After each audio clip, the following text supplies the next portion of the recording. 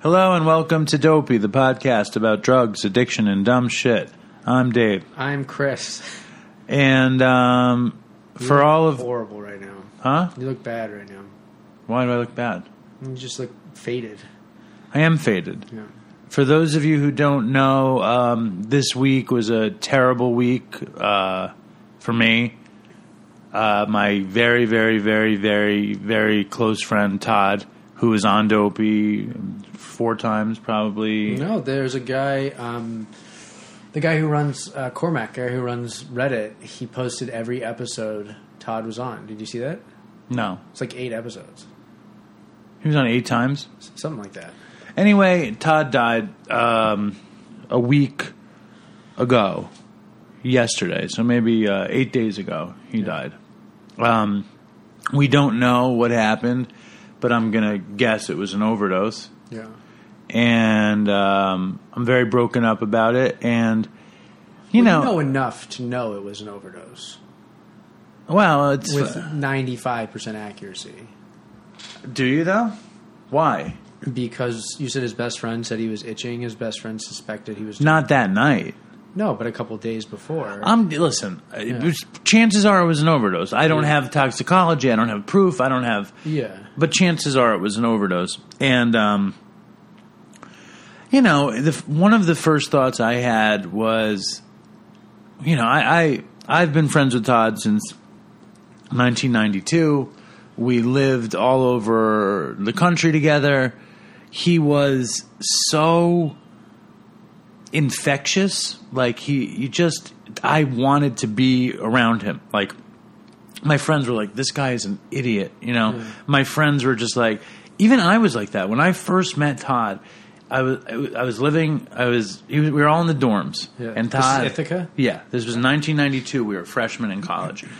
And I was hanging out with this guy named Zev. We were in a band together. And Zev had made friends with Todd's roommate. And Todd's roommate was this really strange kind of effeminate guy named Ari. And Ari had this nice car. And when the way Ari is the guy who ratted him out? No. For the LSD? No. Okay. No, this is freshman roommate. And when Ari wanted to make a friend, he would be like, hey, you want to borrow my car? Yeah, so right. Zev was like, there's this idiot who's going to lend me his car. Yeah. And I was like, cool. So we went up there and we go to get the car and Todd is in the room. And Todd was like classic upstate New York college kid. He had like a dirty white hat, like said Cortland on it or something. And he wore faded jeans. They all wore these hats with schools on it. And an upstate school was Cortland. Wait, he wasn't hippied out yet? No. Oh, okay. He was very, very not hippied out. He was pre-hippied out. He was like Pearl Jam fan mixed with dirty white hat. Okay. Like, you're 10 years younger than me. Did they have dirty white hats in school? Like those baseball hats? People would wear hats where they were ripped in the front. Yeah, the dirty white hats. Yeah. And then Abercrombie actually made a hat that was like pre-ripped after a while because it was so popular. We called them the dirty white hat people. Okay. And every, like 9 out of 10... freshmen at Ithaca were dirty white hats. Yeah. Then the dirty white hats, it's like a chrysalis stage for them where they're going to become jocks or fraternity guys or hippies or gothic kids or whatever. But the dirty... Todd was in his dirty white hat chrysalis. So you go freshman year to this guy's room to borrow his car and Todd's sitting there. Yeah. That's the first time you met Todd. Yeah. And Todd was your opinion was dirty white hat? Yeah, but I've always been a very judgmental jerk. Yeah. To this day. Yeah. And what's that? It's just text message. Can you mute that? Yeah. Is this going to distract you? No. Okay, because it's distracting me and I can't even see it. And my impression of Todd was like, I didn't like him. Yeah. I didn't have... Oh, man. Dave's chastising me for getting text messages on my laptop, which I didn't even know, and now he's sitting here telling a story and texting at the same time. Fuck, that was Guns N' Roses guy canceled for next episode. Oh. Well, we'll get to that. Yeah. Anyway, so I didn't have a good impression of Todd. I thought he was kind of, he wasn't interested in us, and we weren't interested in him, and it was nothing. And then And then he was kind of resentful of his roommate for whatever reason for lending Zev the car. He was like, why would you lend Zev the car? You know, but he was like kind of a jerk. And then I never really saw Todd again. Yeah. And then I had a band, and it was a 13-piece soul band I was in. What? It was we were. There was 13 members? Yeah. It was a full horn section, 3 backup singers. It was a big band. And we were good. We knew like 50 songs. Yeah. And we would play at least once a month in Ithaca. Yeah. And we were like good. Yeah. Like we were tight. We were What like, did you do? I played harmonica and sang. Oh, really? Yeah. And I'm a good harmonica player, you know. You're a good singer. Well, I'm a better harmonica player. Yeah. But we would sell out these clubs in Ithaca. And we had these 3 backup singers, and Todd was in love with one of the backup singers, this girl named Adele, and she was very, very beautiful. Yeah. And Todd started coming to the shows. And then after a show, I remember we were in College Town by Cornell in Ithaca. Yeah. And after the show, Todd was talking to the lead singer in our band, Ryan, the conspiracy theorist guy. Yeah. And Ryan loved the attention, and Todd was like a fan, you know. And I was like, "Oh, it's the kid from the car guy," and he was like, "Oh yeah," you know. He remembered, you know, me through that, and that was like it. And then then me and Zev started smoking weed every day. Yeah. And then I guess somehow it became known that I smoked weed and that Todd smoked weed. And then somehow we started smoking weed together, and then Todd was like, you want to go in on an ounce with me? Yeah. And I was like, okay. And then me and Ryan would go to Todd's house, and I remember like he would have all this bud, and he would have a Frisbee, and he would break up the ounce into eighths on his Frisbee, and he'd give us 4/8, and he would keep 4/8. Who, Todd? Yeah. Yeah. And we would smoke pot, and we would sell pot, and Todd was like, he fancied himself as this big-time pot dealer in Ithaca. Yeah. And then we started like tripping out together, and then Todd became just in our circle, and Todd had been in the real hippie circle in Ithaca. Yeah. And the real hippie circle kind of didn't like Todd, because Yeah. Todd was like kind of clownish. Yeah, you know? he's high energy. Yeah. Yeah. And he's tried way too hard for real hippies to like him. He was like a stoner. I could see even how he could have been a hippie, but he's too talkative for them. Do you know what I mean? Right, and he's too interested. He can't chill. Like he's very chill. Yeah, he's very chill, but he's also not. He has to keep moving and doing things constantly. Right. He's like neurotic like that. But then I think he saw that he fit in better with our little outcast group than the cool hippie group that he was in, and probably reluctantly became part of our little outcast group, because the cool hippie group had like hot girls and stuff, and like we didn't. Yeah. we really didn't. Okay, so this is what, freshman, sophomore year? Yeah. When did you guys both had to leave Ithaca for separate reasons? Yeah. When then did that happen? Sophomore year. But we like full on started smoking weed to the point where like we had a system in our dorm room where you would pack would be the system. Yeah. Because me and Ryan lived in this other dorm. Yeah. And we would always get in trouble because we would always think of weed. Yeah. So we came up with the system. Yeah. And the system was where you packed a small to medium bong hit. Yeah. And you burn it and you suck the whole thing through. Yeah. So there's no smoke in the room. It all goes You right. put all in your lungs. All in your lungs. It, yeah. And then you hold it in. Yeah. Until it's gone. You ghost it. It's kind of hard to ghost a bong, but yeah. No, we did it. And then we had another system. What you would do is good with that is you take it all in your lungs, and then you stick your head out your window and you breathe in and out really little bit. Do you know what I mean? Like almost like hyperventilating, and you'll never exhale smoke. Do you understand what I'm saying? Right. It's like a way to ghost it with and still breathe a little bit. No, we would just retain our lungs would absorb the smoke. Or this is in like the dorms. We would put tape. We would tape the door and then put a wet towel. We did all that stuff. We'd get caught with that. So this was the new technique. They were pretty lax. They let you if you got caught a couple times in my undergrad, you were in trouble. We were in trouble. Yeah. We got in trouble all the time. Yeah. But we got out of trouble, and then we instituted the system. And I remember Todd was so impressed with this, that I was so insane about the system.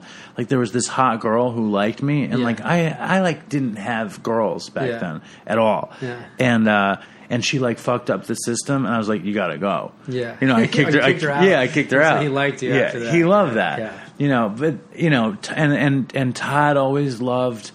He always loved the Grateful Dead, and he always loved Fish, but then he always loved like White Zombie, and he loved like 80s metal shit. Yeah, okay, he loved it. You know, and I would always be like, I'd make fun of him, and you know, it was this whole clash of cultures, and I was very controlling. Yeah. That's what I am. I'm a very controlling person. But we all changed. Okay, so you get kicked out. You both get kicked. Todd, we told the story, Dopey Nation. He got busted with a bunch of LSD, and his parents had to pay 20 or 30 grand in legal fees, and he got kicked out of Ithaca. You got busted for weed or something? Yeah. And you left. Same year? I got Did you busted. Make it longer? No. You got kicked out before him. I didn't get kicked out. What happened to me was during finals week, I got busted with a quarter of bud, and I had already applied to transfer, and I had gotten accepted to transfer. Why were you transferring? Because I didn't like Ithaca, and we applied to transfer to Purchase, and it was like, who's we? Me and Zev. Oh, okay. And because me and Zev, like, our families, like, I went to Ithaca to study television, and within, I don't know, a semester, I didn't want to study television at Ithaca. I started studying art history. And I was like, my parents were paying a fortune of money. The art history... Ithaca is crazy expensive. Yeah, and the art history department sucked. Yeah. And I was like, I really shouldn't be here. Okay, so you and Zev... Not to mention, I didn't fit in. I didn't have sex ever. It was terrible. Okay, so you and Zev transfer. We get busted. I want to keep on. I want to do a whole evolution of the Todd timeline. Yeah, you rushed me through. You're doing a really nice job. Yeah. I want to keep you on target. Okay. So Todd leaves with his thing. You leave, right? When do you reunite with Todd? Because you're in two different schools now, right? It took me a long time to reunite with Todd. So when did you reunite? We would see each other here and there. Like, he wound up going to Europe to follow Fish on tour in Europe. He went to Colorado to bum for a semester. Yeah. And then he wound up at Oswego with his friends from high school. Yeah. And also was at Oswego was Linda, like my future wife. Oh, yeah. I forgot about this connection. So Todd introduced you to Linda. Yeah. Todd. I wouldn't have my family if it wasn't for Todd. Oh, wow. I totally forgot about that. It's amazing, right? I knew that, but I forgot. Yeah. Okay. Then Todd, did his thing in Oswego. So wait. When he met Linda, he was in his early 20s? He was junior in college. When did you meet Linda? 23. Okay. All right. He met Linda like maybe 3 years before I did. Okay. And they lived in the same house together. Okay. They were very, very close friends. They were all hippies. Like, have you seen any of these pictures? No. I've seen his picture. His with the beard and everything. Yeah. And Linda's in a ton of those pictures. Yeah. And they were all hippies. And I went to Purchase, and Todd would visit every once in a while. And then in the summers, he would, like, come see me in the city. And we would, like... I remember one time Todd came to Manhattan, and me and him went to go see the Grateful Dead in New Jersey at Giant Stadium. And we tripped acid out there. And then we came back here to my parents' house.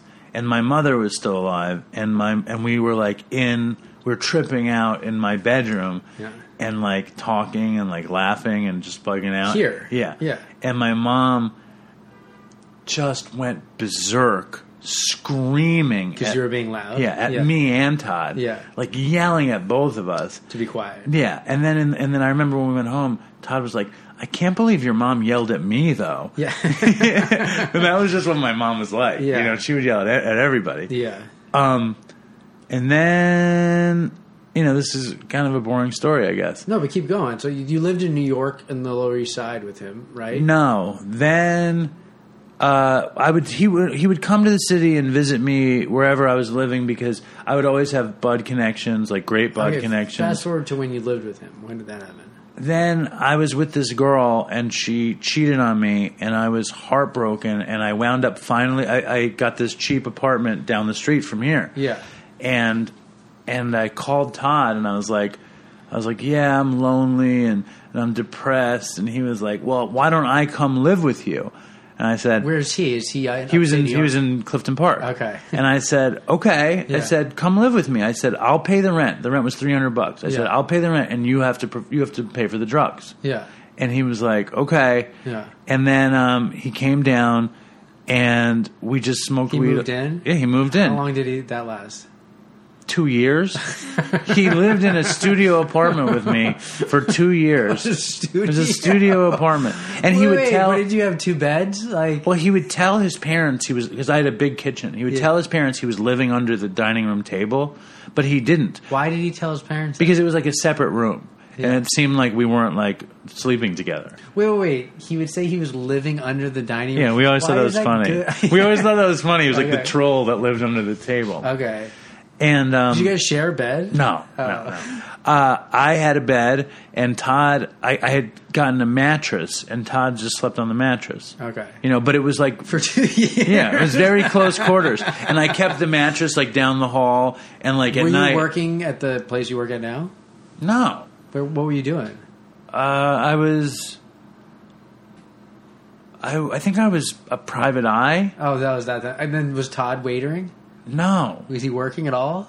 No. What was he doing? I was a private eye.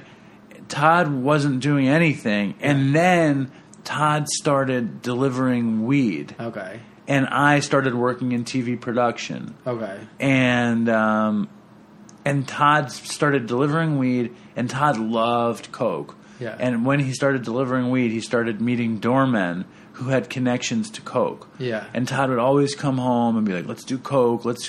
Yeah. And I was like, and I would do it with him a lot. In fact, like me and this other guy, we had decided we were going to write a script together. Yeah. So the other guy I would say, every Wednesday, you come over and we'll work on this script. And Todd would be like, yeah, I'll help too. Yeah. And me and this guy, his name was Dave Kennedy, would come over and we'd sniff coke. Yeah. Wednesday we'd have to get coke because we were working on the script. Yeah. And we would sniff coke and we would write, and Todd would like not pay attention and pretend he was writing with us, and and we just like did drugs. We smoked a ton of pot and we did a ton of coke, and I didn't like the coke, but Todd was all about it. Okay. And he felt like he was like the man. He was like cycling around the city and fucking selling bud, and oh no, he wasn't selling bud at that point. He was working at Hale and Hardy Soup at their first location, and he was soup factory. Yeah, he was like selling soup, and he would come home with soup. He'd be like, "Yo, the soup is dank." He'd be like, "This is that dank soup." Yeah. And Todd was the funniest. Okay, so then how do you guys end up in LA together? Oh, then I found a connection to a drug delivery service called Indulge. Yeah. And they give you a black card with a white outline of a guy with a top hat, and it said in white letters, Indulge. Yeah. And this is in New York. Yeah, when we were there, and we would order coke from it, and they had everything. They had coke, they had ecstasy, they had GHB, they had heroin, they had pills. Did you have to tell them, or did they show up with everything? They show up with everything in a case. Insane. Yeah, they showed up with everything in a case. Does that even exist still, you think? That one does. No, not that one. But I mean, do you think they still have a delivery service where the dude shows up with a bag full of every drug? Yeah, definitely. You think so? Definitely. High-end concierge They don't have type that shit stuff. in Boston. I bet you they do. You just They weren't don't have that it like commercialized like that with cards and shit. Oh yeah, I could, dude. You know, Boston, you can't even like. It's so like it's like if you want to get pills, you go here. If you want to get dope, you go here. If you want to get coke, you go here. It is, you know what I mean? No, like, but it's like that's real addict stuff. Yeah. This is like rich kid I know stuff. it's like high end. This is like bullshit. Where you're paying a 200% markup to get it delivered. Who even knows? Yeah, you know what I mean. I was 21. Yeah. I wasn't a drug addict. Yeah. You know what I mean? This was fun. Yeah. It was exciting. Yeah. It was dangerous. We were cool because we had it. And then I got hired by that college cable network, and I was working for them, and I was working on a college cable talk show, and they were sending me around the country to interview people and to get people on the talk show. Yeah. And I remember I went to East Lansing, Michigan to set up this talk show, And I left Todd at home, and I didn't think anything about it. It's like he's a fucking pet or something. Like, I left Todd there on his mattress under the kitchen table. Yeah. And stank soup. And then I came home, and I'm sure I'm missing a million things. Whatever. It's I 20 came years home, ago. Came home, and I remember I opened the door, and there's like 10 people from my college sitting around. Yeah. And I was like, what the fuck is this? And Todd was like, well, this dude came over and he wanted to see if we could score him Coke. So I called up Indulge, and then he called his friend, and they're like all these kids from the school I went to. From Birch's. Yeah. Okay, yeah. And Todd didn't even know him. I was like, this is so weird. Yeah. And then, and also you should know that the guy who worked for Indulge was like 16 years old. He was like this 16, he was like a high school kid, black kid. Was that intentional? So he was... He couldn't get busted. He looked innocent. I don't know. Okay. But he was a 16-year-old kid named Kevin. And, I've heard that. I've heard of people running drugs who were like 12 and 13. But he's 16. He was like this black kid. I think he was kind of preppy, whatever. Yeah. So he comes over. And I had just come home. I had like suitcases and stuff. And I come in. And Kevin is, and I've told this story on Dopey before. Yeah. And Kevin is selling all this coke to all these people. And I said to Kevin, and I thought I was this big, smart guy. And I said, you have to leave some of it there. No. I said, you're making all of this money in my apartment. Well, what are you going to give me for it? Yeah. And he said, are you straight face? You said that? Yeah. So not you, but okay. Why not? It just doesn't. I mean, I guess the other time. I don't know if I said that. I might have said, can you hook me up because I'm hooking you up? Right, you know, I'm sure I said something like that. Yeah. But basically, I said, you're making all this money in my apartment. Yeah. So what are you willing to give me for it? Yeah. And he said, well, I don't even know if I said I wanted it because I had done heroin before once and I didn't enjoy it. But he gave us 2 bags of heroin. Yeah. And I remember he like threw them down on the coffee table, and I swear in my memory I could see them falling in slow motion. Stop it! That was the beginning of the end, really. Yeah. Did you do one and Todd did one? I think we just split both. I think we emptied one out and we split it. Oh, okay. We emptied the other out and we split it. Okay. And it was a Sunday night and everybody left. That's insane. So you had already done dope. It's funny because I have a similar trajectory where I did dope years before I did dope. Do you know what I mean? Mm-hmm. But so this was really what you would recount as the beginning of your addiction? Well, the serious part of your addiction? Definitely. And it was with Todd? 100%. Split with Todd? 100%. Okay. So, I mean, listen, when I told you that Todd had died, how did I sound?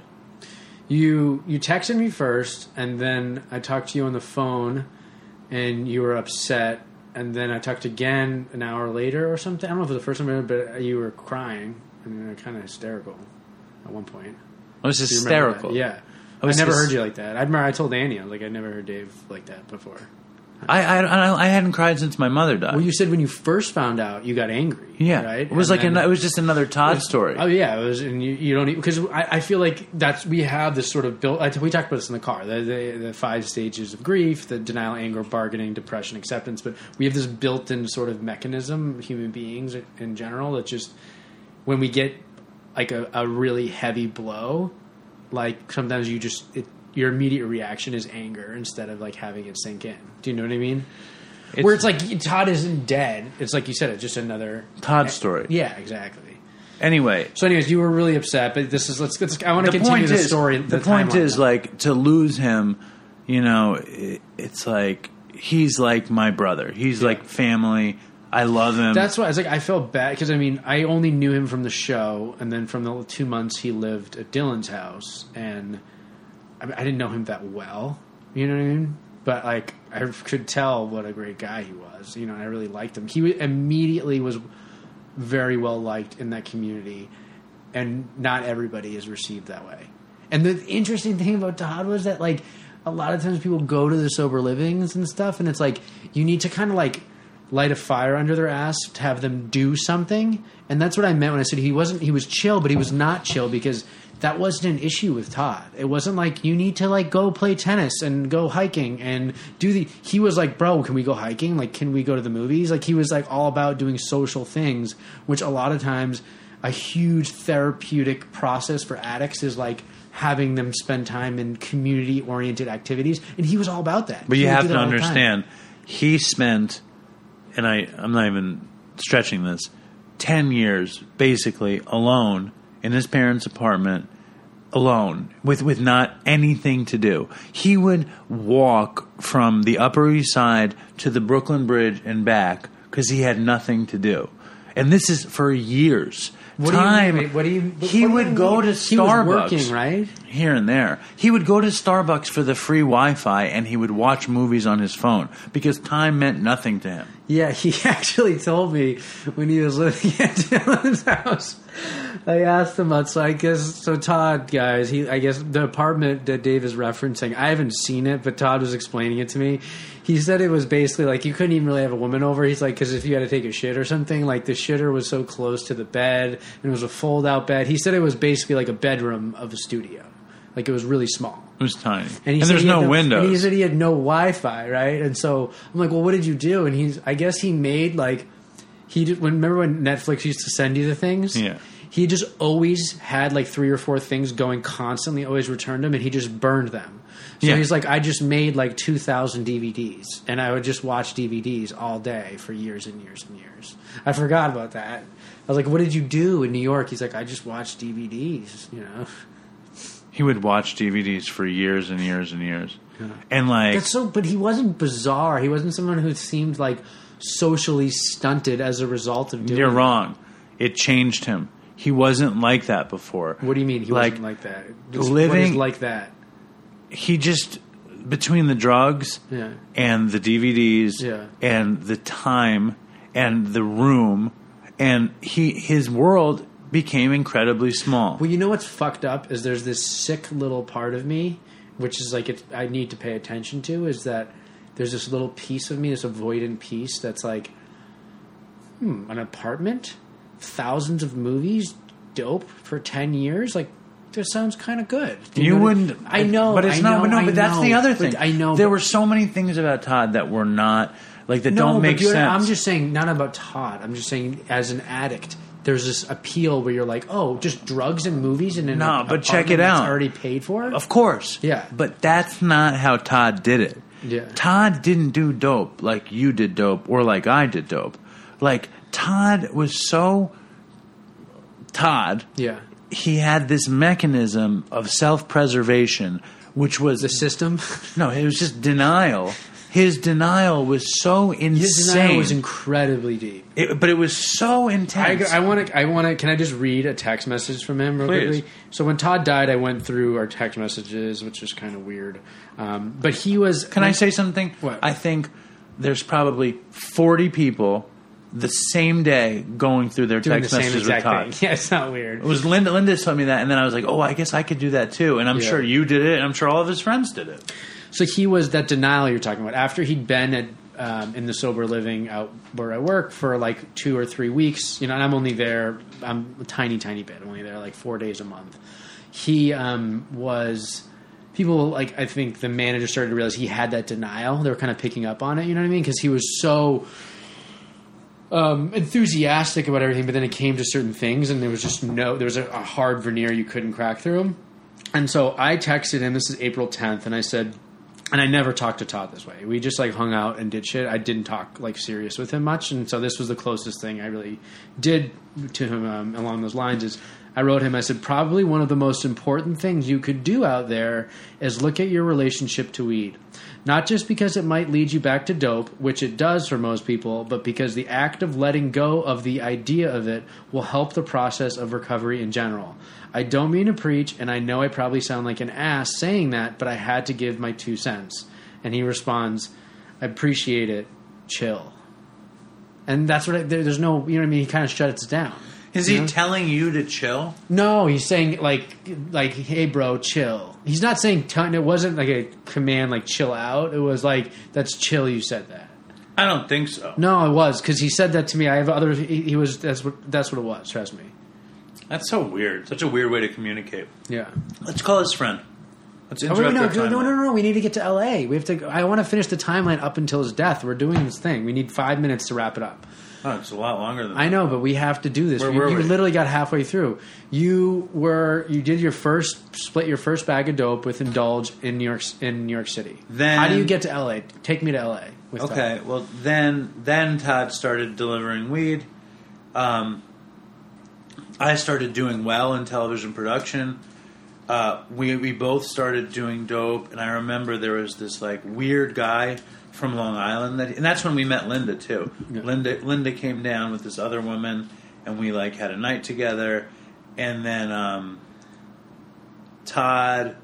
me and Todd just started doing it, and that was like the one time in all of my drug addiction that I knew that this was going to be a problem. Yeah. And I said, Todd, we're going to get addicted to this thing. You're doing it like a couple times a week? Yeah. Okay. I said, and we're you're sniffing sniffing it. Okay. I said, we're going to get... Todd never shot dope. Yeah, I know. I said, we're never going to... I said, we're going to get addicted to this thing, and it's going to be a problem. Mm. And then he would do his weed delivery, and then he would start saying that his knees hurt or his back hurts, and he was going to get dope because he wanted to feel better. And then he would have these friends, these idiots from Long Island, and I think in the end one of them like killed the other one, like it was some crazy story. Yeah. But I would always say the same thing to Todd, and because I go to bed early, and it would be like 11 o'clock at night, and I would say, Todd, I'm going to pretend I'm asleep, tell them to leave, and then I'll wake up and do the dope with you.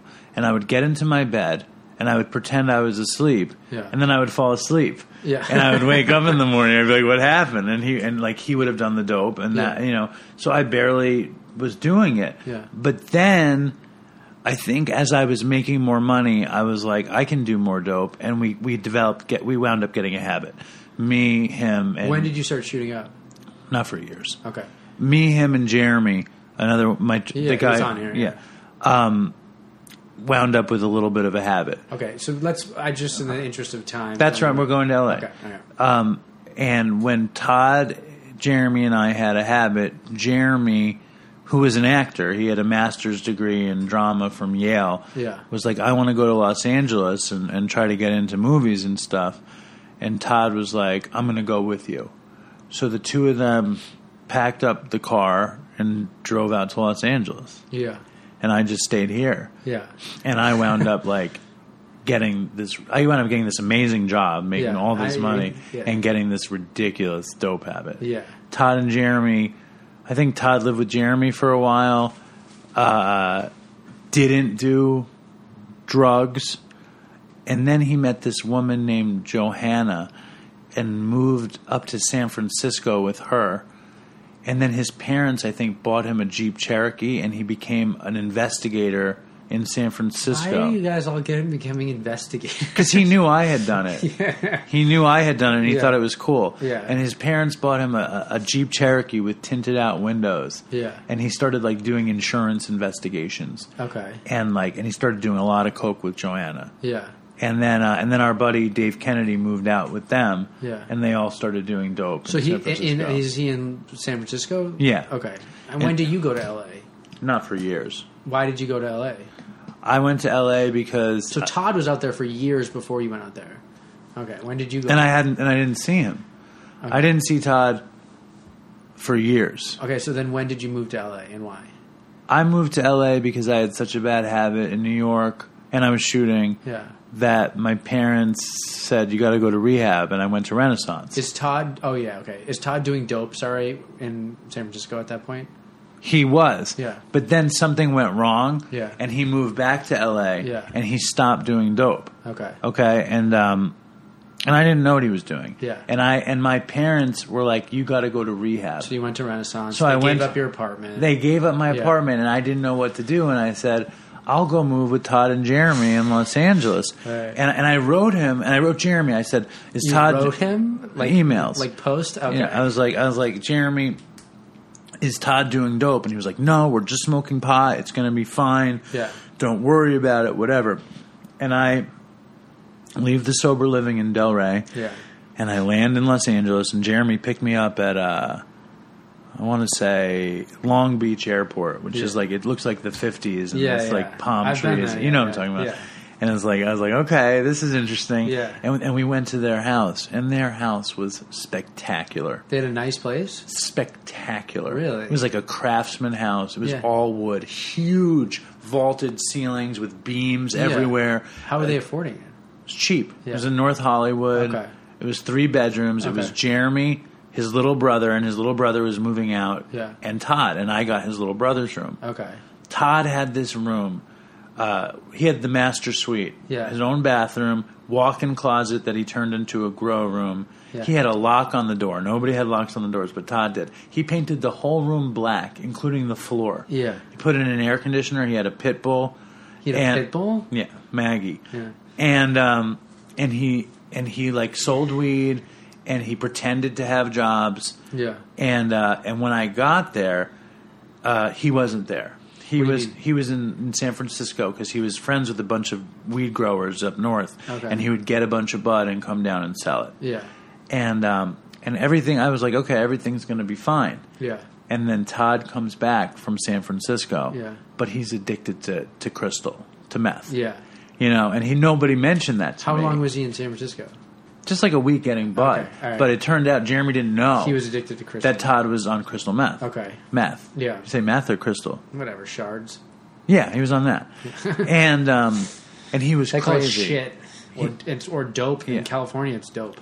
I remember he had this little fucking meth friend named Diggy, Yeah. and Diggy was like pale and just the.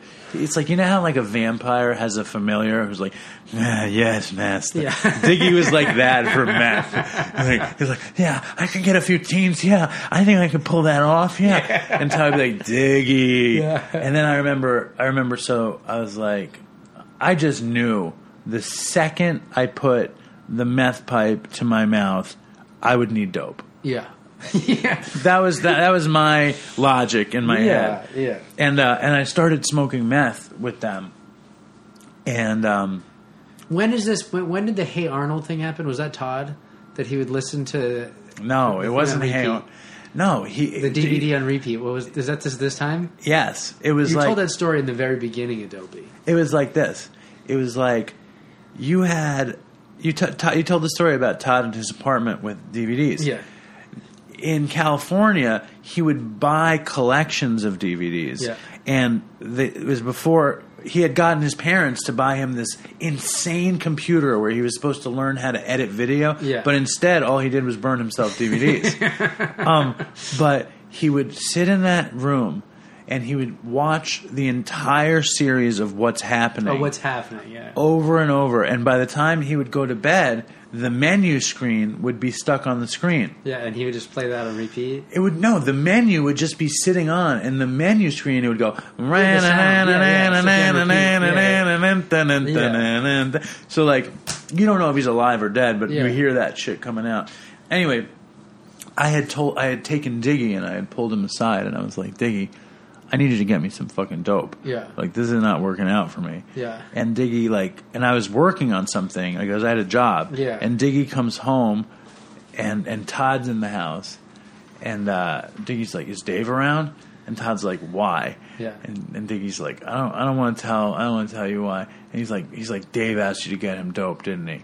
And Diggy's like, yeah. And Todd's like, well, just give it to me. Yeah. And Todd took my dope and did it. Yeah.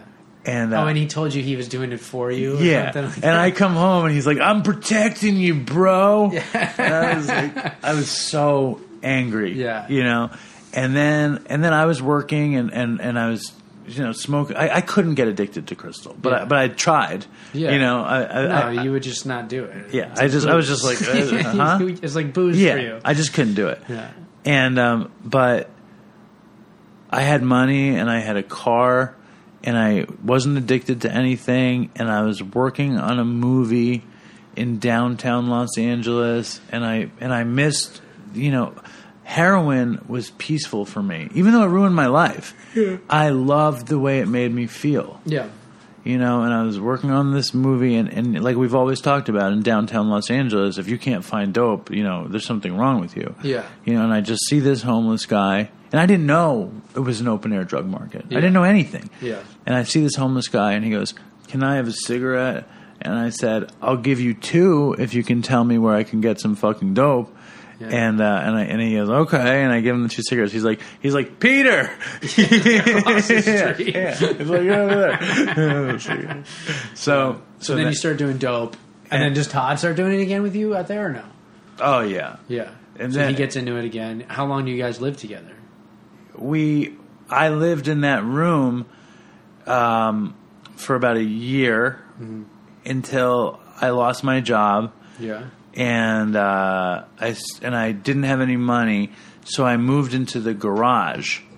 Yeah. And we turned the garage into this room where me and Todd would jam. Yeah. And I put a mattress on the ground, but it was like 100 degrees there. Yeah. But every dollar I had, I spent on dope. Yeah.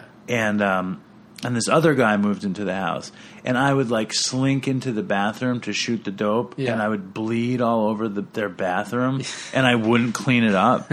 and Jeremy and this guy Phil would be like, "We're gonna kick Dave out," and Todd would be like, "Why?" And he'd be like, "'Cause he's shooting dope and bleeding all over the bathroom." And I would be like, and Todd would be like, "Yeah, he kind of does that in my bathroom too." And I was like, "Dude, these guys are such pussies. Why don't they just tell me?" I was like, why would they clean up my blood? It's disgusting. Yeah. I was like, why don't they just tell me? Yeah, don't stop. You know? And then they were like, we have to kick him out. And this was like a moment that I could have gotten better. Yeah. Like this was a turning point in my life. Yeah. I'm living in the garage in Los Angeles. No air conditioning. It's hot. Yeah, hot as fuck. You know, and I was shooting all this tar. Yeah. And smoking meth and shooting goofballs. Yeah. And like and I didn't know what the hell I was gonna do. Yeah. And Jenny, who I was dating, said, I was like, "Can you come and move and move here, and we'll get a place and blah blah blah." And she was like, "Yes." And so she like rescued me. She came to Los Angeles. And you moved in she was like, "Go find a place." And you became a houseplant. Yeah, she said, "Go find a place." How many years did you live with Jenny out there? 6, 6 or 7. On methadone, took pictures, right? Yeah, well, I was on heroin and methadone. And weed. I worked in a bunch of what are the dispensaries? Yeah, doing security in the dispensary. Yeah, and I would just wander the neighborhood like wearing a I was like a character in a movie. I was like wandering the neighborhood in a bathrobe, taking out of focus pictures of flowers, and like when I found 50 cents, I would be like, "I'm gonna get an ice cream sandwich," and I would walk down this hill to like the candy store, and I'd be like, "1 ice cream sandwich, please." And then I'd go home, and I would be doing my thing, and I'd be like, "Oh, 50 cents! I'm gonna get an ice cream sandwich." Or sometimes I'd go there with like $3, and I'd be like, "Give me 6 ice cream sandwiches." You did that for 6 years? Yeah. Where was Todd then? Todd, was he in LA still? Yeah. When did he go back to New York? Not for a while. Yeah. He was living terrible in North Hollywood, and I was living in Echo Park. With Jeremy still? Yeah, with Jeremy and Phil. And he was living bad. Yeah. And I was living bad. But were you seeing him at all during this period or no? We would have like, because Todd and Jenny were really close too. Yeah. And we'd all get together, but Todd was like insane because of the meth. He would be insane. He did insane stuff. Like he had this really nice Jeep Cherokee. Yeah. But he wanted a tricked out Hyundai. Yeah. So he like traded in the Jeep Cherokee, and then he borrowed like a rice burner, like one of those. Yeah. He borrowed $20,000 for the tricked out Hyundai. And like when we were living at Jeremy's, that was the story where Jeremy's parents came to visit, and for Thanksgiving, and me and Todd were just fucking terrible. Yeah. We were sick. We were like, "Why did you have them come here?" And he's like, "They're my parents, and they can come if they want to, whatever." Yeah. And I had already gotten on the methadone program because I couldn't afford it. Yeah. And I couldn't handle being sick, and I couldn't handle like not being clean, and not getting sick. I didn't have enough money to keep using, but I did anyway. Every cent I got, I used. But I had stabilized on the methadone program, and I was sitting on there was a bunch of porches in this house, a beautiful house. And I was sitting on one of the porches with Jeremy's dad, and I was like, I just gotten back from the methadone clinic. Yeah. And I said, hey, and I'd known this guy since I was in kindergarten. Yeah. So I'm like trying to explain how I'm getting better. Yeah. I'm on methadone, and I'm on my way back. You're telling his dad that? Yeah, that's how I am. Yeah, I just would always just say everything. Yeah. And he would be like, yeah, and I would be like, have you seen Todd? And he said, Todd hasn't left his room since we've been here. And they were there for like 3 days or something. I'd be like, really? And we were sitting on the porch, and he goes, I think someone just stole Todd's car. And Todd had snuck out his window so he could drive away because he wouldn't have to see the parents. You know? Because he just was so fucked up? As he looked bad? And he knew his parents too, or no? He knew their parents. Yeah. Because he had lived with Jeremy for years. He snuck out the window. I love that. He snuck out the window with like a pound of weed to go make his drops. Yeah. That's what he'd say. Gotta go make my drops. And Todd had a lot of fucking like weird things about him. Like his father was a dentist, so he was obsessed with dental care. Like Todd was? Yeah. Flossing and brushing and like his teeth were always good. Yeah, it was great. The other thing about Todd, whenever he went to the store, he'd buy a bag of lemons, and he'd come home and he would drink 20 glasses of lemon water. He would be like, antioxidants, bro. He's like, that's what's going to keep me alive. He'd say, you're going to die. He's like, you better start drinking lemon water. And he would. We'd also smoked so much weed and cigarettes, and I would like cough like I had tuberculosis, and he'd be like, "Man, I don't think you're doing good," and I'd be like, "I'm not," and he'd be like, "Maybe you should have some lemon water, bro." And whenever we would go out for breakfast all the time, and he would always get 2 scrambled eggs and a ham steak and whole wheat toast. What is a ham steak? It's just like a slab of ham. It's like spam, kind of? No, it's ham. It's like one of those thick pieces of ham. Yeah, and he'd always get that, and he always loved it. All right, so then when does he go back to New York City? Then he had, he had bought that stupid car. You guys are old. It's just like shocking because like even my using shit, I'm like, and then I was there for like a year, and then I was like, these time periods are like 6 years here. You know what I mean? Like a decade. I know. In the Upper East Side for Todd. It's crazy. We haven't gotten there yet. Yeah, we haven't even gotten there yet. So he I think we should interrupt the timeline with the phone call. You think I should keep going? I think keep going, we'll finish it, and then have the phone call. Why not? Okay. Because I told this guy I was going to call like 20 minutes ago. Do you want? Let's just wrap it. Can you wrap it up in 5 minutes? No way. This is okay. Well, let's bring us up until he's about to move to New York City, and then that's where we'll continue. So then he had decided he was going to get a job mixing concrete. Yeah. As Wait, like actually with a shovel and a thing, or like at a concrete plant, or with those little twirly things? With those twirly things, and that's a hard fucking job. Yeah, and you have to be strong and heavy. And really Todd was tiny and weak, and the bags just to pick up are 50 pounds. Yeah, and he was like, that's when he bought that car. And he goes, what? I'm going to make $150,000 a year mixing concrete. I can afford this car. I'd be like, dude, you're not going to make it a week. And he was like, shut up, bro, whatever. He didn't make it a day. I think it was one day. And he comes back and he's like, he's like, that job just isn't for me. Or he had done something wrong. I had to do asphalt work once, dope sick. And it's literally doing that clean and sober is extremely unpleasant and hard.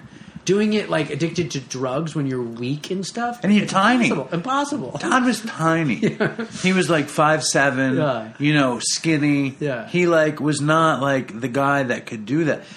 He also Todd just had this thing. I mean, I remember we worked on 1 million sets and he just wouldn't work. He would disappear. He really thought that the mission was to work as little as possible, to disappear as much as possible. It was his thing. I kind of had that same thinking. Yeah, well, I wasn't like that. Yeah. But I had a real job. I had worked in real production and, and I don't know. I think Todd, he had issues with ambition. Yeah. And he had real issues with self-esteem and who he was. Yeah. I remember we would work on these sets, and he would bring a ton of meth with him. Yeah. And that was the Nerdle story. Yeah. And like we would just sneak off and smoke meth and bug out. You know, Yeah. you're such a mess on that stuff. Yeah, you're crazy. And we would sit in the car, and we would listen to the Grateful Dead.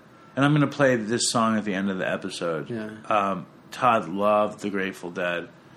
And it was just like so surreal because we'd be like flying after days of being awake listening to this stuff. Yeah. You know, trying to figure out what was going to happen the next day. We'd get fired from every job. Yeah. You know, we just fucking burned every bridge. And anyway, I don't remember. In the end, I had like weird volunteer jobs. I basically wasn't working. Jenny was supporting me. Yeah. Todd didn't have a girlfriend though. Yeah. I don't know. Like I think he was probably selling weed. Yeah. Or then he ripped off this drug dealer in San Francisco, this friend of Jenny's. Yeah. He robbed him for like $10,000. Todd did. Yeah. Yeah. You know, just didn't pay him, sold the bud and lived on the money. Yeah. You know what I mean? He got like a couple pounds fronted to him, okay. and he just never. I think he got 3 pounds fronted, and he never paid it back. Yeah. You know, and he lived off that. He did shit like that all the time. Yeah. You know, and it wasn't ballsy. It was total terror, drugs. You know, it was never like fuck him. Yeah. Oh, yeah. It was like he was just a mess. Yeah, he was just a total mess. Yeah. And then he decided he was gonna. Oh man, he was gonna buy. He went to a police auction to buy a Crown Victoria repurposed, like police an old car. cop car. Yeah, like Blues Brothers. yes. And he loved that car more than anything. And I don't remember what he was doing for money then. I think he was probably selling drugs. Yeah. And he wasn't great at copping drugs. Yeah. You know, so I often would cop drugs for him. Yeah. Often. But I mean, obviously he would figure it out, you know. Yeah. But like, I don't know what happened. I think maybe my car had broke. You know, I crashed so many cars out there. I was as much of a mess as you can imagine. Yeah. Like you cannot imagine what a mess I was out there. Yeah. Because like my life was very consistent. Yeah. And I was just full of drugs. You know, and so I think I had crashed another one of Jenny's cars. Me and Todd had gotten in literally the worst car accident in the history of our life, where I was driving Jenny's Saab and I made an illegal left-hand turn into oncoming traffic, and a woman hit us at full speed, hit into Todd's side. Yeah. You know, and because the Saab is made of this reinforced steel in the front, he didn't die. You know, he was so angry at me for that. He was angry? Oh, I was such a bad driver. And also, like, with the driving, like, we drove across the country, and he would, like, be driving. He'd be like, Dave, can't you drive for a couple hours? Because I'm tired. Yeah. Every time I drove, I would get pulled over. And every time we got pulled over, we would get busted for having weed. You know, so it was just like, Todd was just so angry at me for so many things. Yeah. But this was the worst thing. And I don't even understand this story. I'm going to tell it. I really wanted Todd to tell it on Dopey because I think Todd probably remembered aspects of it that I don't remember. But I think I had destroyed both of Jenny's cars. Yeah. So we didn't have a car for a little bit. And we needed Todd to pick Jenny was working. And and my routine was I would wake up in the morning, I would drive Jenny to work, I would listen to NPR, I would drive home, I would do drugs, and then I would go back and pick up Jenny from work, and I would drive her back. Yeah. You know, that was like every day. Yeah. And then here we were, like, we didn't have a car, so me and Todd dropped Jenny off at work, and then me and Todd went to go get her, and I don't know what happened, but we were driving the fucking repurposed cop car, and, like, we would be chain smoking all the time, and I always would flick the cigarettes out the window. And I flick the cigarette, and then the cop lights go on, and they pull us over, and it turned out Todd had a unpaid ticket, and he had a warrant. Yeah. And the car was full of heroin. Yeah. And the car was full of weed. Yeah. The weed was legal, the heroin wasn't, and he had pills. But it was the warrant, so they locked him up. Did they find the drugs? No. Yeah. I took the drugs and did them. Yeah. And me and Jenny drove. And you took the car. Yeah, home. and we took the car. Yeah. Todd, for some reason, blamed it on me that because I flicked the cigarette. I was like, motherfucker, if you smoke cigarettes, you flick cigarettes. I was like, what do you do? You put them out in the car? I was like, what are you talking about? But for years, he blamed me for that. In fact, I was talking to one of his friends yesterday, and he was like, I didn't know who you were until I heard the story about when you flicked the cigarette. Okay? And then Todd's mother sent me and Jenny a ton of money to bail him out. Yeah. So we bailed him out. How long was he in jail for? A day. Yeah. No time. Yeah. And we bailed him out, and then we were living like that again. And because Todd had needed the money, the jig was up. Yeah. And he was like, I got to get out of California. So he sold the car. I wonder what car we drove back in. He sold the car, and me and him. And he decided he was going to go home. And you went back with him to New York? And were you going to return to L.A.? I did return to L.A. Oh, okay. I went back to New York with him because I love driving cross country with him. Yeah. And that was the ride where we got busted and we watched Rocky every couple states. Yeah. And Todd, I remember how much Todd hated that story. Yeah, he didn't like telling that story. We should have done this episode with playing the audio clips. Oh, that would have been funny. I'm going to read you. Dude? No, I'm going to read you this thing. This is October 27th, 2005. Todd was living... What are you reading me? An email he wrote me. Okay. Todd was... So where is this within our timeline? I'm in Los Angeles, and Todd is here in New York. Okay. And so this is after the car ride back? Yeah. Okay. I've gotten your calls, and I'm sorry I haven't called back. This is Todd. Yeah. I got hooked up with a job on a local independent film as the first AD. So it's just a lie. Yeah. So I haven't had a moment in like a week to sleep, eat, etc., etc. It's raining today, so I'm in the office pretending to be working on the film right now. Anyway, dude, we gotta talk. Listen, I cannot stand another second of listening to my parents bitch to me about this money. Because we got the money and we didn't give it back to them. Oh, you got the bail money? Yeah, and we lived on it. It is causing a major rift between us as a family, and it's all because of your terrible decision to use that loot for yourself. Every fucking week, Todd, have you talked to Dave? Is he sending the payment? How could we listen to you and believe you when you said Dave and Jenny would never spend money that wasn't theirs? I am really at the end of my rope with it. I am real upset with you right now because it was completely selfish of you to do this, not only to me, but my parents that have on more than one occasion paid your way cross-country, and it's true, and up till now have only had good things to say about you regardless of your vices. I cannot fight for you on this topic anymore. They said you still have yet to send a dime, and they are completely fed up with your bullshit. They have talked to you several times about this, gave you time and space to pay them, and still you keep bullshitting them. Unfortunately, unlike me, who has given you several $100 at a time when I couldn't afford it, and have yet to be hooked up by you or given a penny back, my folks are not as lenient. So I guess what I am saying is sort your life out, and please take care of this. I really have nothing else to say to you right now, even if I had the time to talk or deal with this, but I really don't. You really fucked things up for me and yourself, and this time I am not going to turn the other cheek about it.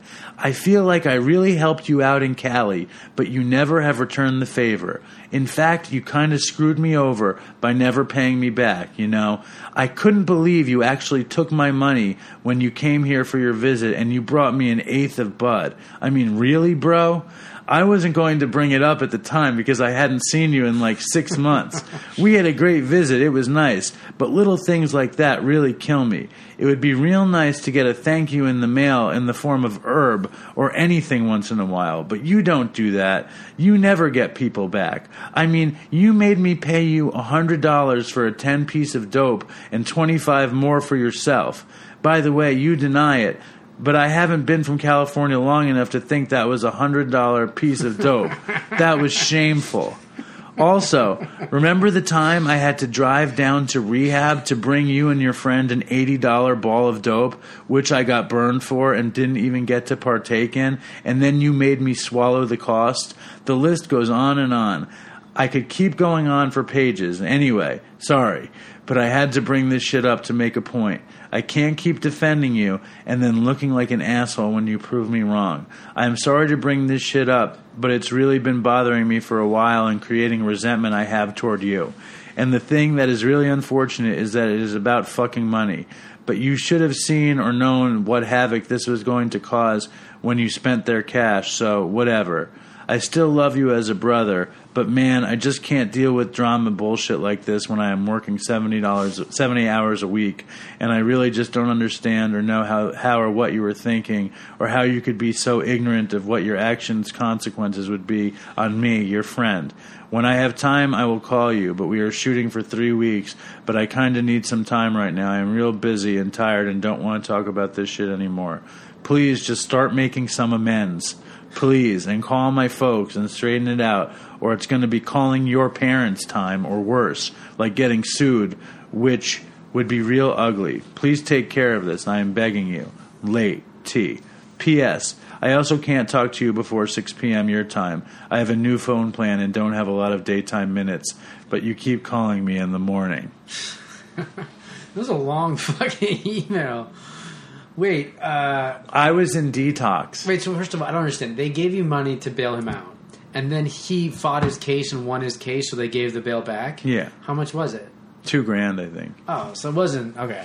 It's not an insane amount of money. No, especially, like, considering how much money his parents, like, spent on him and this and that. Yeah. I don't know why. I was a junkie. You know what I mean? Like, I paid them back. When I got my job in the restaurant, I paid them back. Yeah. You know, I think I paid them half of the money or something, but they had accepted like, whatever, it. Yeah. But there was one story in there. It was like the dopiest story ever. I had checked into a rehab there, and like in LA. Yeah, and I was with some kid. You know, like how these rich kids and they're like in rehab and they don't want to get clean, and you know, and he like was like, "Don't you want to get high?" And I was like, and he had just like totally rationalized like getting high and not being clean in rehab and whatever. And I was like, yeah. And I was like, I have an idea. And I called Todd and I was like, go get us a bundle, you know, for $80 and we'll get you back. This kid's got money. And the kid was lying. He didn't have money. No money. Todd went to visit me at this rehab and Would you remember what rehab it was? No. Yeah. And we sat outside at a table smoking cigarettes, smoking Marlboros, and he just gave me the dope at the table. Yeah. And I think it was my last night there. Did you have a syringe or? Yeah, I had him bring me a syringe too. Yeah. Yeah. And I got so fucked up my last night there. It was just so pathetic, so terrible. Yeah. You know, and then we drove. You know, we drove back across the country, and I was dope sick when we left California, and he had a little dope, and I think he even shared me the end of his dope with me on the ride back, and then we got busted 6 million times on the ride home. I've told that story 10 times on Dopey. Yeah. And by the time we got to New York, we had one joint, and we smoked it in Buffalo. Like we had left in March, and it was like pretty much a spring trip back until we got to Buffalo, and it just started snowing. Yeah. And we smoked this joint, and we drove from Buffalo to Albany, which is like many hours. Yeah. And when we got back, there was no money in his house, and I had told him I wasn't going on this trip unless he gave me money to get from Albany to Manhattan because I didn't have any money. And there was no money, and we get to his house, and I start screaming at him. Yeah. Like crazy. Yeah. Like just crazy. Yeah. Like, you're a fucking liar. I only went on this trip, and we had traveled for a week. Yeah. You know, I only went on this trip so you could give me money to take the train from Saratoga to Manhattan. And I'm screaming at him at the top of my lungs. And he had to call his sister. Yeah. And his sister came over, and I'm still screaming. Yeah. And his sister had to call his parents, like, could you have any money? I need money to give Dave. You know, and this is, and do you owe them the $2,000 yet? No. Okay. No. Yeah. And then they gave me the money, and I went home. My aunt had just died. I stayed in my aunt's apartment, who also lived in these buildings. Yeah.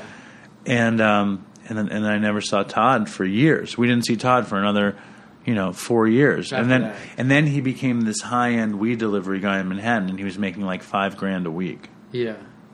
Wow. All right, we'll pause it there. Are you calling this guy? Yeah. All right. This guy's an avid Dopey fan, by the way. Really? What's his name? Vince. Put the cup next to the phone and then turn this mic on. Are you just going to hold it? You going to hold the phone?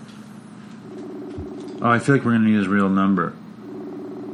You feel like what? Hello. Yo, Vince. Hey, Dave. How are you? I'm good. How are you? I'm doing good.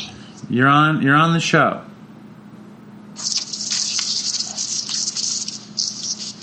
Hello? Can you hear me? I can hear you. Can you hear me? I can. You're on Dopey right now. Hey, Vince. What's up? It's Chris. Chris, how are you? I'm good. Nice to talk to you. Nice to meet you virtually. You've listened to like every episode, right, Vince? I've listened to many episodes. I don't know if I've gotten through all of them, but I kind of started when I heard about it, and then I went back and I listened to a bunch of earlier ones, and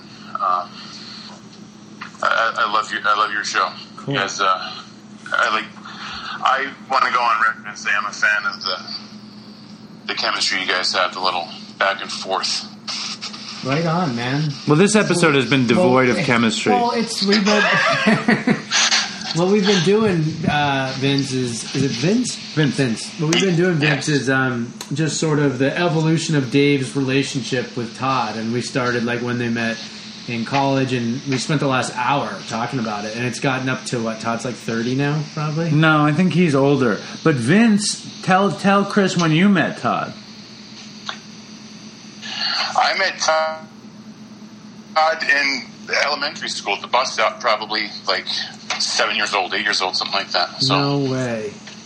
Yes. And I met Vince for the first time yesterday, and it was very sweet.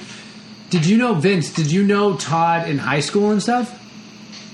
Yeah. So he grew up, I mean, like, right on the same road as me in a neighborhood. So just, 20 houses up the street. He was a year ahead of me, so I hung out with him a little bit, neighborhood, riding bikes sort of stuff, but then we became friends more in high school going into college. What was he like in high school? I mean, he was Todd was like fully formed, I think, at 7. He had that laugh and the sense of humor and that kind of Teflon way about him where he kind of got away with saying and doing stuff that maybe other people wouldn't get away with. Yeah, I like that. Do you have an example of that at an early age? I mean, not like early. I mean, he just could kind of just diffuse, like I was saying, he just could kind of, it's something that would get someone, in trouble otherwise. He just kind of had this disarming, his little laugh was just, it just kind of let everybody know that there was no harm intended, that everybody was there to have a good time. Yeah. I think that way about Todd is just, I mean, I knew him the last year or so, and probably only better the last few months before he died, and like that was still a big part of who he was as a person. Yeah, absolutely. Yeah. And Vince, I mean, me and Vince and a bunch of other friends of Todd's and of Vince's literally hung out at his grave yesterday, and they had told me a couple of which was insane. It was very surreal and very sad. And it was funny. They buried with Todd his a set of his drumsticks. Yeah. What did Sean put in there? I missed that. I think it was some.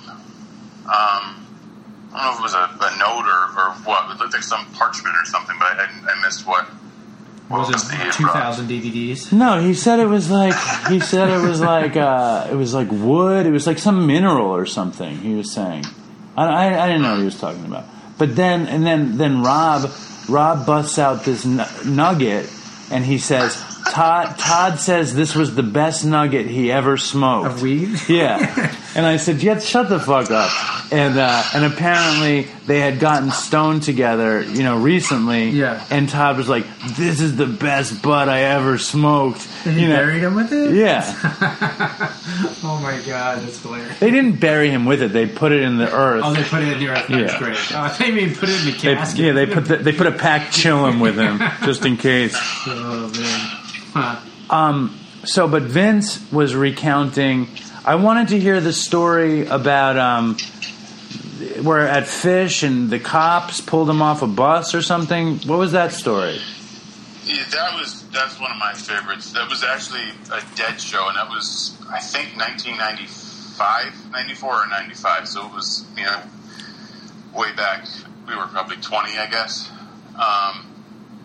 And I swear I probably haven't heard the story in 20 years, but it's like almost got like a cinematic quality. Just the way he used to tell a story was just so vivid. He wasn't just at a Dead show. He was on the floor. He was filthy, and someone passed him a bowl, and it was totally not his fault. But the cop just happened to see the exchange, and they grabbed Todd and they hauled him out of the show, and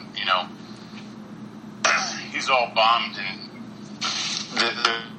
they bring him on some police bus, and they basically said to him, we're gonna arrest you, or we're doing some kind of study or something, and if you give a urine sample, you're free to go. So Todd's on board. But I think you guys have talked before about his shy bladder. So being on a bus full of cops with his shy bladder was problematic. So he's in the back of the bus trying to just provide any kind of sample. He at some point he got like a sip of a cop's flat Diet Coke to try to get the plumbing working, and he finally squeezes out a sample, and he's good to go.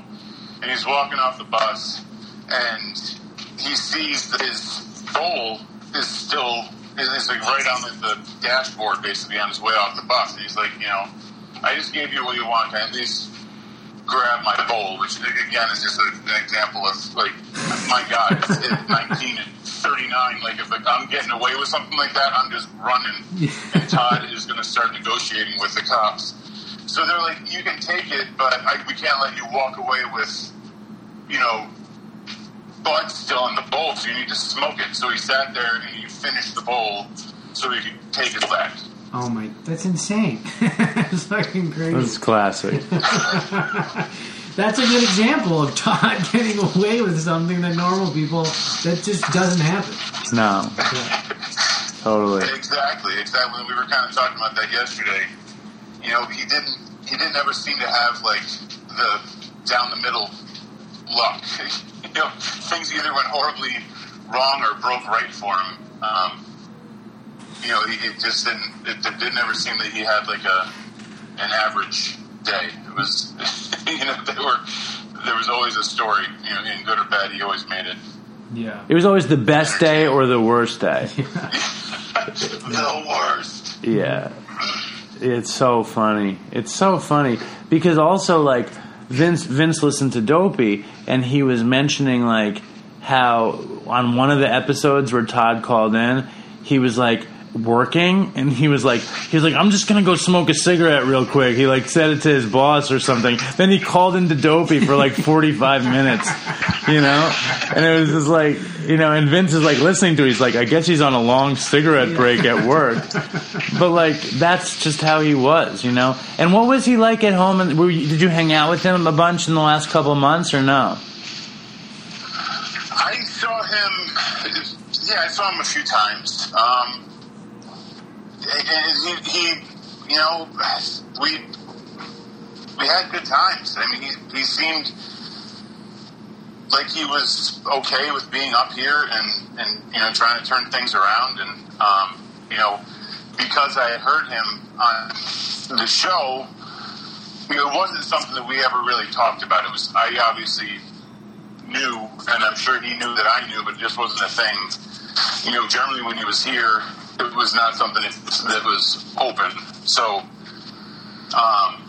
it wasn't something that I really talked to him much about. But because I had heard him on your show and heard things that I, didn't know for sure before, it did, kind of give me the balls to, just try to talk to him a little bit about it. And never really got, into it. And even with you guys, I know that you couldn't always take what he was saying at face value, but yeah, it really just seemed like he was. So did you mention that to him? You mentioned that you heard him tell these fucked up stories on Dopey. Yeah. Last summer I was down in the city for a couple fish shows, and there must have been one. I can't remember which specific one. It might have been that one with the 45-minute cigarette break. But we were just talking, and I was like, "Man, I heard you on Dopey. Are you okay?" And he's like, kind of dismissed it. But yeah, I mean, it was just it it kind of gave me a foot in the door, I guess, to at least try to check in with him and see if he was doing okay. But he wasn't particularly open about his addiction or his pain or anything. Vince, can you hear me? Mm-hmm. He wasn't particularly open about his addiction. No, definitely not with me. He was, everything's fine. I'm doing better now, and we so quickly kind of slipped back into our roles in our friendship, and having a laugh that we didn't ever really get talking about that too deeply.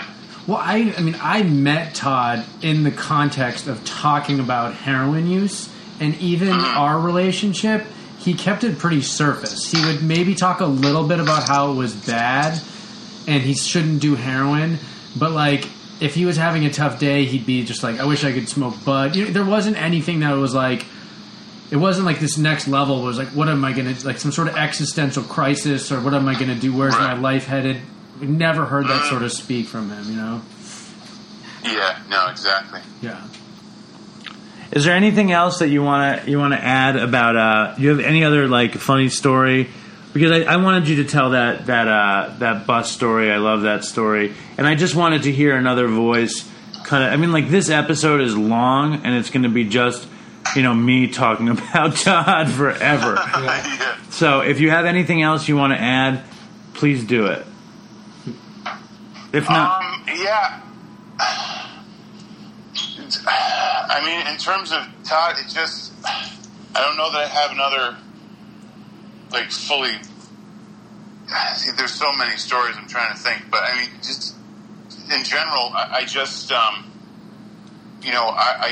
just wish that I could have, and I know Chris, just said that, it wasn't something he was really open about, but I wish there was a way to have talked to him, to try to break through or have him feel comfortable or,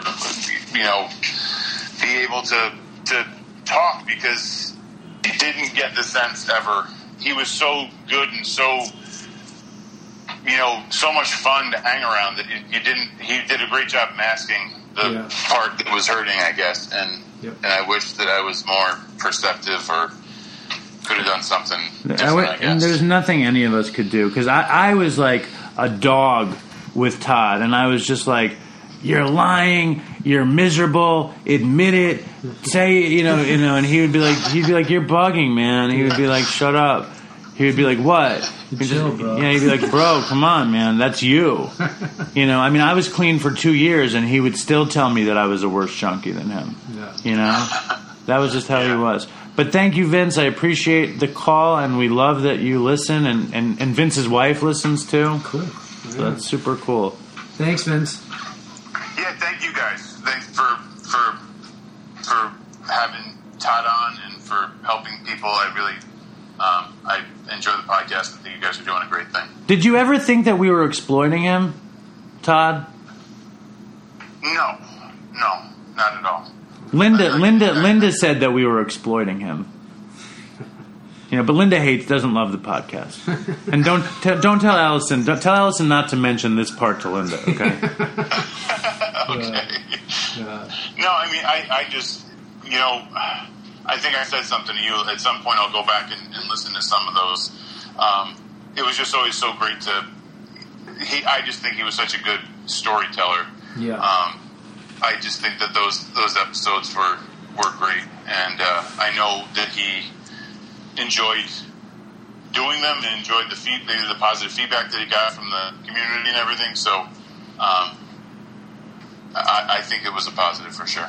Right on, Vince. Thanks, man. Thanks. Yeah, you guys take care. You too, bud. Bye. All right. It's a nice guy. You just met him the other day? Yeah. And what, his wife knows Linda? Yeah, well, they all went to school together. Oh, okay. They all went to Oswego together. He's very sweet, and it's like the amount of stories that I have, with Todd, it's literally endless.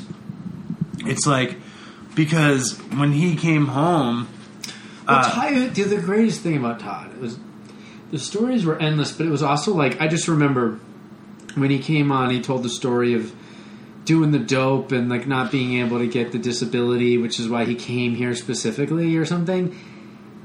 I don't even think that was you would just say, just tell me what happened in your life the last 3 days. Do you know what I mean? And he would start talking and you'd be like, this is fucking amazing. Do you know what I mean? Oh, dude, that story is But you know what I'm saying? But even that was a pretty crazy wild thing that happened. I think he knew that, but even just asking him to describe what he's been hey, what are you up to? And walk us through your day the last few days. It was usually pretty funny. It was hysterical because the way he talked was funny. And when we started doing Dopey, all I would ever say to Chris was, I wish Todd could come on. I used to tell you, I was like, if I relapse and die, Todd's my replacement. I know, but Todd didn't get clean. Yeah. And we would always say if he got clean, he could just be the third host of Dopey. Yeah. But he didn't. In fact, how about when Todd came on Dopey, told a story, then my friend Jim came on and Todd was like, I'm going to go downstairs and get a slice of pizza. High. And he went downstairs and he did heroin. I didn't believe you, too. In the middle of the episode,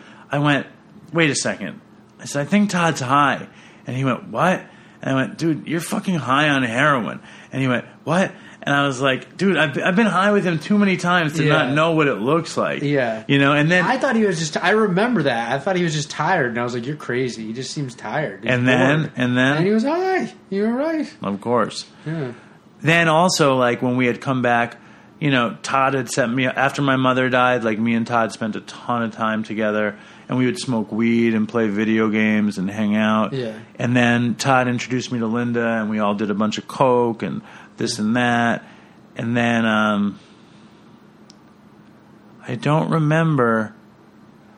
I think what happened was he stumbled onto some dope, and he came to our apartment with the baby to bring dope. And we hadn't done dope in a long time. So this is when are we going back to the timeline right now? Well, we skipped a lot of stuff in the timeline. Well, let's go back to the timeline. We'll wrap it up in 10 minutes, let's say. So he's back in New York after he drove back to New York, left L.A., tail between his legs, and he moves into his parents' place in the Upper East Side. No. He moved back home, and he moved into his friend's basement, okay. Rob's basement. When did he come to Manhattan? After he got bored of being in Clifton Park. And then when he came back to Manhattan... what was his longest stretch of living in that apartment in the Upper East Side? He lived there from probably 2006 until a year ago. Less than that. 6 months ago. Wow. That's 12 years. And he didn't pay rent. Yeah. Have you been to the apartment? Yeah, what a million is it like? times. It's tiny. It's this tiny room, and he's got all these blow tubes because he has this big bong. So if you take a bong hit, you have to go through the fabric softener tube because he didn't have a window. There's no windows in the apartment? No, there was a window. I mean, maybe there was a window to, but not to the sky. It was to the those things in between the buildings. It was into that, and also Todd was nuts. Well, so this was originally a parent apartment his parents bought when his sister was at NYU. Yeah. And it was supposed to be for her. And then it just turned into Todd's home. No, it was supposed to be for her. While she was doing her undergrad. I think it was her grad. Yeah. And she was living in Manhattan. She was an opera singer. Yeah. And she wanted to be on Broadway or something. And she was working at a restaurant and living there. And she was like, this isn't working out. I'm going to leave. And her parents were keeping the apartment because, like, they love to go to Manhattan and see shows and stay there. And they come like for free. They can stay for free. It was like their pied-à-terre, as they call it. And Todd was like, fuck it, man. Can't I use that and get a job in the city? And he did it. He got it, and he got a job in the city. He started... First, he started delivering weed, and he would make so much money, like literally $5,000 or $6,000 a week. And he never got busted? He did get busted. What happened? He got busted. He got, I think, what's the word? He got put on probation. Okay. And then, like, he was like, I can never sell weed again. But of course he did. Yeah. But then he got a job as an assistant editor for a media company. And he wound up doing that for years. And then he wound up working for Dog the Bounty Hunter. Oh, yeah. Wasn't there some drama that happened or something? Tons of drama. Did he know Dog? He wound up being... His name was Chapman, his last name. And the wife's name... Who, Dog's last name? He was Chapman and the wife was Chapman. And Todd the was... wife with the big boobs, that one? Yeah. Todd was like their personal assistant. So he knew them well. He like lived in their house. No way. He lived... Why did I ever talk to him about this? I don't know. He lived in their house. He like rolled them joints. Didn't something happen with Dog like 2 years ago in Mexico or some shit? I don't know. Yeah. But I know that Todd... That's when Todd's stories like got really crazy. Yeah. Like and their son is like kind of crazy, isn't he? Yeah. He's on the show. I never watched the show. Yeah. I just know that Todd said he was working on location in Colorado, and like he decided he was going to start smoking crack. Yeah. And like he just started smoking crack in Boulder, and like he just like went berserk. Dog, was he an alcoholic? Dog? Yeah, I don't know. Yeah, okay. I don't know. All right. Like I really don't know. Yeah. I'm not protecting Dog right now. Yeah. I have no clue. I just assume he is looking at him. You know, and I met him a bunch of times at my restaurant. You met Dog. Yeah. Does he go by Dog? Yeah. You say like, "What's up, Dog?" What's up, Dog? And then and me and Todd, you know, we had our baby, me and Linda, and Todd and I, we would start copping benzos by Union Square from this dealer named Phoenix, and then. And like Todd wasn't like me with copping dope then. I was like, I just had to pull the cord. It would be like, I'd be like, fuck it, we got to just get the dope. Yeah. You know, so I would just find a methadone clinic and get dope. Yeah. You know, and then that's what happened. I remember I was, I started getting, I didn't just get dope, I started getting Xanax. And then like it built up to getting dope. And me and Todd, and then Linda found it, and Linda left, and then me and Todd started just getting high by ourselves. Yeah, that's when the seizure story happened. Okay, and then Todd still though came and went as he pleased. Like he would use 3 days in a week, and he would say he didn't have a habit. Meanwhile, I'd be shooting $300 a day, dying, and being like, I got to get out of town. Yeah, and Todd would be like, I don't know why you can't handle your shit. Yeah, you know, he would be like that all the time. Yeah. You know, he would never... Was it just like he was broke? Like, what if he had a big bank account? Would he ever get a big habit? Yeah. It was like he was just scraping by, and that's why... He was terrified to not have control over it. Yeah. You know what I mean? Like, I think that's why, like, the idea... Like, I didn't ever want to keep anything in check. I wanted to do as much as I could. Well, there is no control. It's like, it's a fallacy. You just give it up. You're like, fuck it. I can't... He used in a way that I never saw anybody else use. I know. I'm not trying to say... I'm saying I don't get... You know what I mean? Like, I believe you, and I don't get that because my experience was your experience. Yeah, it's just bizarre. Yeah. It was literally bizarre. Yeah. He'd cop like 2 bags or something, and then like... Can you even do that? What do you... I don't think I've ever like... Let me get a bag of dope. Like, what? Oh, my God. I didn't tell you this story. This insane story. Yeah. I'm working today, yeah. Okay, in the restaurant, waiting tables. And I look up, and who's there? Dog? No, my old heroin dealer. No. Puma. Who? Wouldn't it Tony Baloney? It was Puma, who was also Todd's dealer. Did he see you? He came to find me. Because he heard that Todd had died. No way. He came to the restaurant? Is he still a heroin dealer? Yes. He was like, call me after work. I was like, I'm not calling you after work. I gave him this big hug. Yeah. And, him and Todd used to hang out and watch, So he's been a heroin dealer for, decades? Yeah. He lives in a fucking homeless shelter, and he sells heroin in it. Is he a middle, or does he actually, have weight and sell heroin? Middle. Oh, okay. Yeah. And Todd used to hang out in his apartment and watch Spanish soap operas and sniff dope with him. Yeah. Isn't that... And so he was upset. Todd was really a lovable guy. Yeah. And if you knew Puma him... actually came to visit you to talk about Todd. Wow. Yeah, but I was too busy. No, I'm just saying. I mean, it's... Isn't that insane? It's insane, yeah. A drug dealer found his friend because he was so upset. Yeah. All right, finish up the New York story and we'll wrap the episode up. I think that's done. What? All I have to say is that we're talking... Todd wound up descending to some terrible, terrible, terrible places. Is the level okay? Yeah, I'm just saying turn No, I already did. Oh, okay. Terrible places. Yeah. I don't even want to say some of the end with him because he was not well. Yeah. And he was not happy. He was miserable.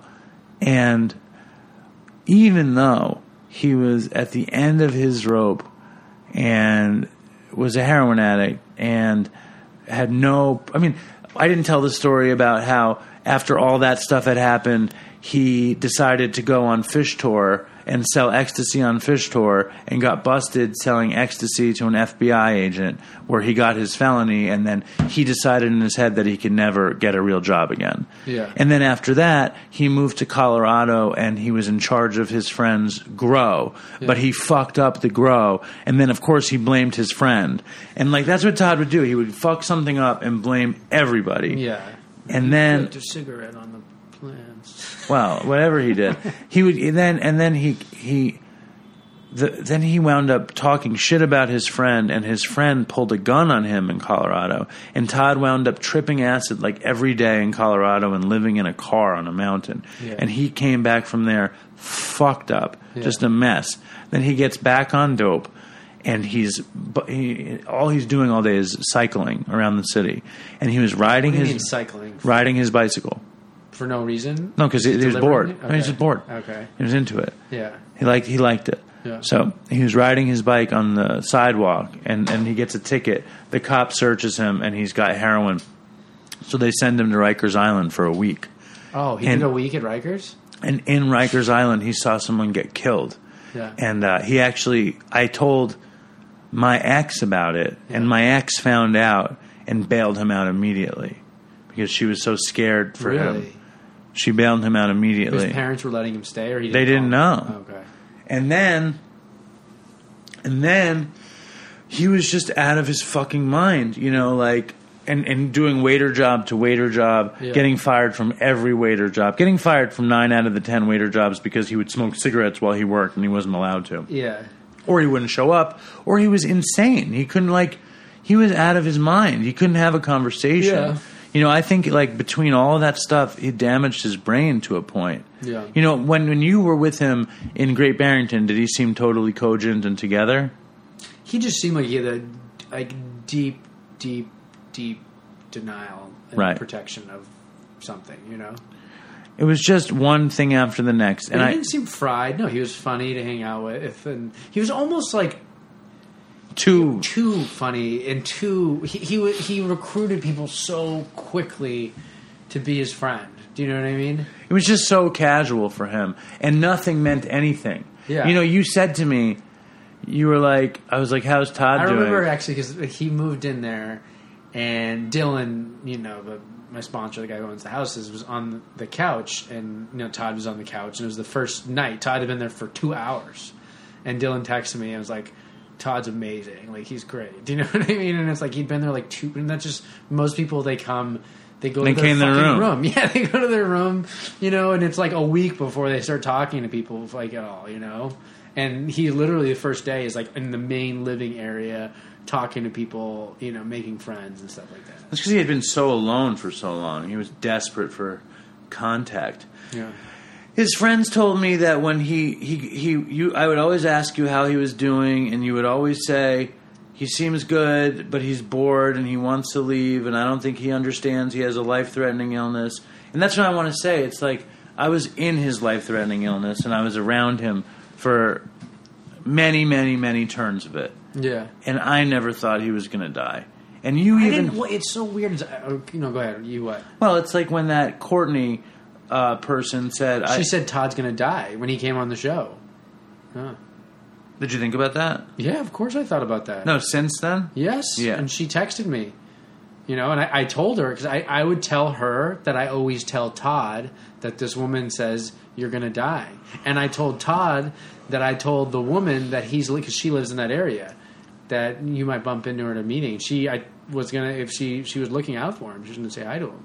Well, it's always so weird, though, because it's like, I never think anybody's ever going to die. This is like the paradox. I never ever think anybody's going to die, but I'm not surprised when they die. Well, I told my friends he died, and they said, well, he's basically the most likely candidate to die.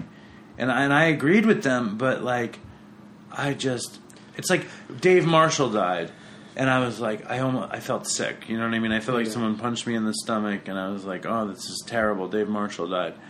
That Andrew died, and I was like, oh my God, this is so terrible. But when Todd died, like, I died. Yeah. You know, I could not. He was such a good friend of mine. Yeah. And we were so close. And, like, it's so sad to me that we're never going to see him again. Yeah. And, like, he's always around me, but I'll never see him again. And he never gets to have children, and he never gets to be sober, and he never gets to be free. He's never free. Yeah. And I think that we do this podcast about drugs, addiction, and dumb shit, which sometimes borders on recovery. And in this episode, it's a lot of drug stories. Yeah. But for whatever it's worth, it's like, if you're out there and you think you're going to get away with it, you might not. I mean, you might know that, but this story is somehow realer to me. Yeah. It's the same story as Andrew and Dave, but it's Todd. Yeah. You know what I mean? And, like, you guys should really fucking know that it could all end. And then, like, I was hanging out with another one of Todd's friends who was like, I didn't give a shit if I lived or died. And then Todd died, and I realized life is pretty cool. Really? Yeah. And what I mean, and Todd would have felt the same way. Yeah. Todd was, like, not happy, and Todd was suffering. But if Todd got the shit scared out, he never got the shit scared out of him. Yeah. He never did. Yeah. And when he did, he was like, I'll do anything. And that would wear off in 5 days. Oh, yeah. It's gone in a little bit. Anyway, that was the epic journey of my love friend, Todd. I think we did a good job going through your relationship, covering it. Well, I left out, obviously, tons. It's good, though. Let's wrap it up. This will be the, Todd commemorative episode? Yes, the Todd tribute episode. Stay strong, Dopey Nation. Try to do the next right thing. Do all the good stuff for us. Peace out. And toodles. I want to take a walk around the world. I wonder would it do me any good. Until I get some money in my pocket, then I guess I'll just have to walk around my neighborhood. But I want to be good so bad. Want to be so good, so bad, so bad. I want to be good so bad. Bad desire's all I ever had. And I want to take a ride up in the sky. Watch this aeroplane just pass me by. And I want to see a Lear jetliner take a dive, just to show all of these people what it means to be alive. But I want to be good so bad. Want to be so good, so bad, so bad. I want to be good so bad. Bad desire's all I ever had. And my shadow's getting smaller and smaller. And it's time to where I stand. Shadow's getting smaller and smaller. And it's time to they paid any mind. When I leave this busted city far behind, I'll take the high road, however far it winds, because peace and love are very, very, very hard to find. And I wanna be good so bad. Wanna be good so bad, so bad. I wanna be good so bad. Bad desire's all I ever had. Damn it, all these suckers make me mad. And it's all I ever had. And it's all I ever had. And these suckers make me mad, and I wanna call my dad, and it's all I ever had, and it's all I ever had, and it's all I ever had. And it's all I ever had. And these suckers make me mad, and it's all I ever had.